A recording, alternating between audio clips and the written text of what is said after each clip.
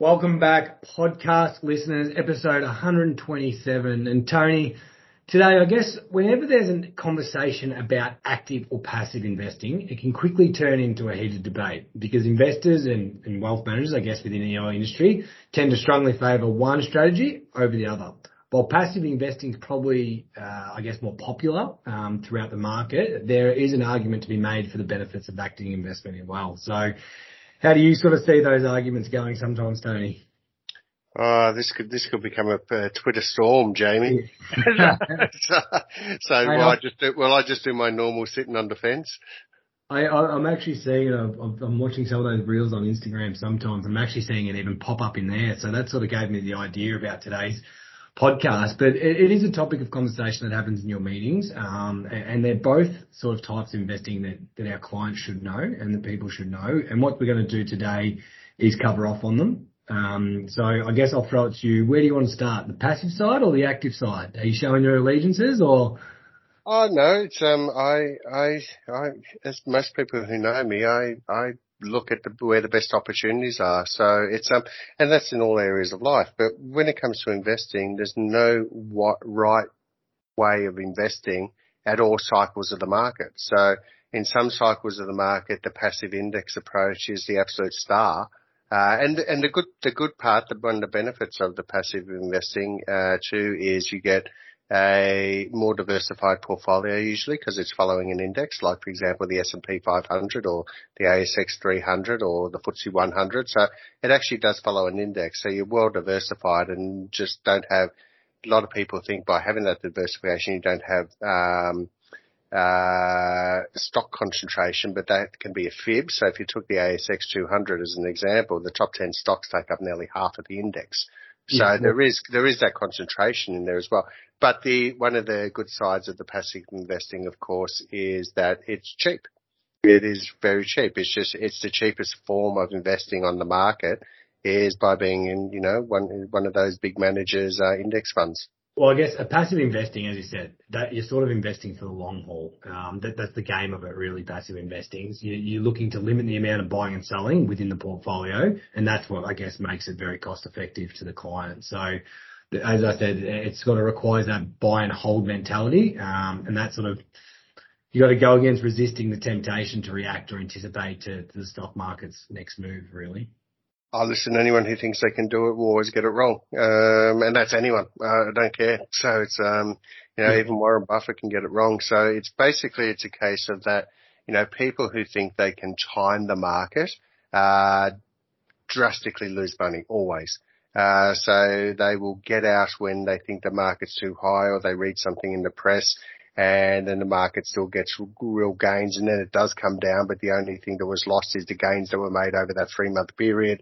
It's, or they say, they think they're stock pickers and time again, it's been proven, in every single example, every bull market, every bear market. Like for example, over the last 30 years in the US S&P 500, missing the top 10 days.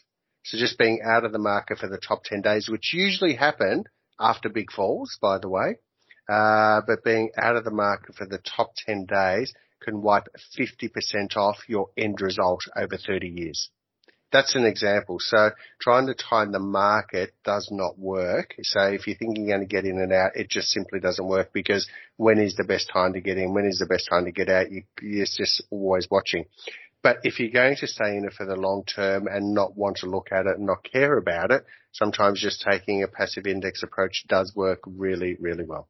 Yeah. So jumping to the other side of the fence, as we're sort of saying, active investing, as it implies, takes a hands-on approach and requires that someone act in the role of a portfolio manager. The goal of active money management is to beat the stock market's average return and take full advantage of short-term price fluctuations.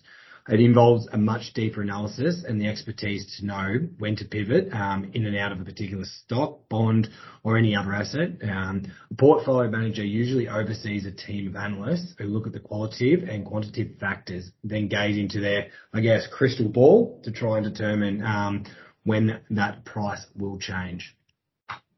Yep. Doesn't always work. In a lot of cases doesn't. So, for example, there are some managers out there that say we're contrarian managers, and what that simply means is that they look at where the market's going and bet against it. So, the market's too high at the moment, we're going to cash, and then the market keeps going up, or the market against historical is too high, or we purely invest in value stocks, or we purely invest in growth stocks. So that they will always have an absolute bias towards their style.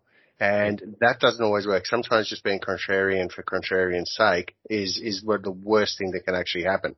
And also too is that everyone will have a bias. Every manager will have a bias, and they'll have styles and things like that as well. So it's a case of, are they true to label? In most cases, most of them are. But then the next thing is they take emotions out of it, and no matter what, they will continually just stick to that bias that they actually have, or that mandate that they actually have, which is not always in the long-term interest of the fund. In saying that, once again, there are opportunities that you can get into by using both a contrarian attitude with an index approach by actually blending them together, which, we did after Trump won the election. Yeah. So whereas, there was his 100-day plan was to halve corporate tax rates. He pretty much got that straight through. He was going to build a wall that didn't really eventuate. And he was going to dismantle Obamacare, which realistically we live in a country where we do have great healthcare. So for us, that was a bit of why is he doing that? Was it a case of he just didn't want Obama to have a legacy, or did he just think it wasn't affordable? At the end of the day, that didn't occur. But what did occur when he did come in, because people didn't expect him to win, Hillary Clinton certainly didn't expect him to win, but what did happen was when he did win, the healthcare sector dropped dramatically, by nearly 60% in value. At that stage, we took the contrarian result with our researchers at the time and bought 6% of the healthcare index. The reason being is they're still great stocks. You still got your Pfizer, your Modernas, everyone in there, basically though. But because they got hammered because of the fear of being able to dismantle Obamacare, which of course never eventuated, that sector dropped. So we took the contrarian view, but we bought the index, the passive index. So rather than saying, we think Pfizer got hit the worst, we should be in that. So we actually bought the index. When that rose considerably, we sold off the profit of that, and we actually moved it to the NASDAQ 100 index. So when people think index, it doesn't just have to be the S&P 500 or the ASX 300 or the REIT index or the FTSE 100 or etc. Or the All World index, the MSCI index. You can actually turn around and be specific, like the healthcare or the NASDAQ or or purely industrial or purely resource or, so things like that. So you can actually be very specific. So there is as much as index is passive, it doesn't have to be in the all-encompassing index. It can still be extremely specific in there as well. And that's how, as you know, we build our portfolios, but we don't have a bias towards any one tactical strategic index. We have, if anything, it would be called just GARP, which just stands for growth at a reasonable price. So basically we look at getting growth in a asset allocation or an asset class and buy into that, and we think that it's a reasonable price. In other words, it's got good long-term growth potential, and we don't ignore the short-term noise, but we certainly take it into consideration. Yeah. So how do you go with clients? I guess, so some people say the disadvantage of a passive income is small returns. You're never going to beat the market because you're essentially following the market. How do you have those conversations when you've got that gambling type of person? E.g., I have some people that would, I want to beat the market, I want to get higher returns, things like that. How do those conversations normally go? Well, it's interesting because they can be, in a lot of cases, they can be younger people. And you might remember the talk I gave in Chicago, where I said one of the biggest fears I have, and this was back in January 18, I think, that we were over there together, Jamie, and as in talking to those people, those high net worth investors, I said one of the biggest fears I have in Australia is the fact that we hadn't had a recession for so long. So we have an entire generation of experts who have never understood hard times. And that is, no offense, I'm obviously getting old and grumpy nowadays, but it's, basically you've got that have never seen a bear market, that don't understand a bear market, that don't understand high interest rates or hard times, or high unemployment and things like that. Yeah. So what's gone and happened is that you have, and I use the GFC as an example. We didn't really suffer in the GFC. So if you have someone who is 35 years old today, when the GFC occurred, they were 22 years old. Now, when that actually happened, is the markets got absolutely crunched, and anyone who had $1 million in the market, that put the fear of God into them. But that 22-year-old might have had a superannuation balance from working at Macca's over $1,000. Yeah. So they didn't even see $500 just wipe off their portfolio overnight. They didn't see it come back, because a 50% drop or a 20% drop or a 30% drop on $1,000 is a hell of a lot less. That can be made up in a week's work. A 30% drop on a $1 million portfolio is a lot more. So a lot of these gamblers are because, have a look at the markets. Everyone's a gambler in a bull market because there's a good chance that no matter what you bet on, it's actually going to go up in value. And sometimes that fear of missing out continually pushes stocks or cryptocurrency up through the roof, because people are just getting onto it out of the fear of missing out, rather than has it actually, if you've got a stock price that is factored in a growth for the next 30 years into its price today, there's not much room for growth in that stock. Yeah. So it's, and that's where you have to take that contrarian review on that. But if that just forms part of a passive index, and that stock takes up 0.2% of the index, well, it doesn't matter. So part of that passive index. So sometimes it's actually just that mixture of saying, if you want to gamble, I'm not the guy for you.